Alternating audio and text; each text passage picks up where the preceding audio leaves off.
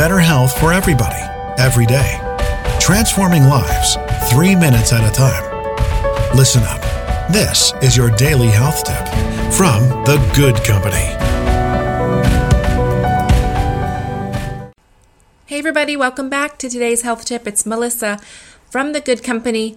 Today I want to talk about bone broth. It was a question somebody sent in saying they had heard about bone broth and possibly I had spoken about it before, but they wanted some more information on bone broth. So what is bone broth? It's pretty catchy, right? We even see little bone broth stalls and shops popping up.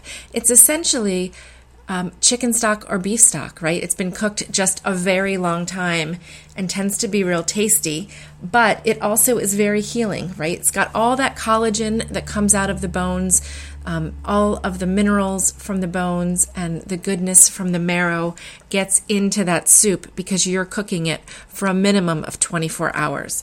How I like to do it, I use my crock pot. I just saw the other day at my local supermarket that crock pots were on sale for $9.99.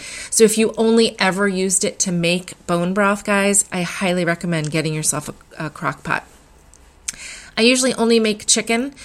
When I make a whole chicken for dinner, which is maybe once a month in the winter, I'll roast a whole chicken, and I try to use every little in a separate container. I will take all of the bones, and sometimes if I'm not up for making bone broth immediately, I'll take those bones and that chicken and I'll freeze them separately.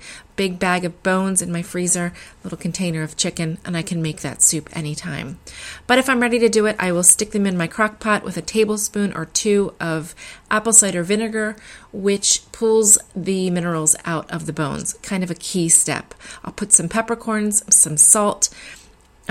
Another thing that I do on occasion when I'm chopping vegetables and I have vegetable ends, I'll make a bag, put them in my refrigerator, and then when I go to make my soup, I've got the ends of my onions, I've got bits of carrots and celery, and all of that goes right into the crock pot. So it's the bones, the apple cider vinegar, any kind of spices you want to add, fresh herbs. You know, if you're using herbs a lot and you'll have the stems, those are great things to save in that vegetable bag.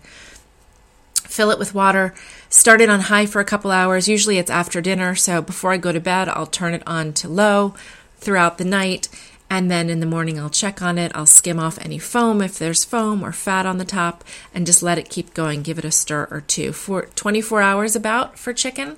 If you're using beef bones, which is great too, you'll want to roast those first and brown those bones real good, and then stick them in the crock pot. 48 hours for beef bones. And that is just great to sip. You can freeze it and use it for any recipe that calls for stock, which is something that I tend to do. I put it in big mason jars in my freezer. And then if I'm ever making soup, that's what I go to for my soup base. So again, it's great for your joints, for your hair and your skin, all that collagen, amazing. If you've ever been diagnosed with leaky gut or tend to have digestive problems, and we're going to get into leaky gut at some point in the future because I know people want to know more about that, but bone broth is great for leaky gut. So give it a try, right? Maybe this weekend, put it on your agenda. Sunday night, roast a chicken and save your bones and make some bone broth. It's good for you.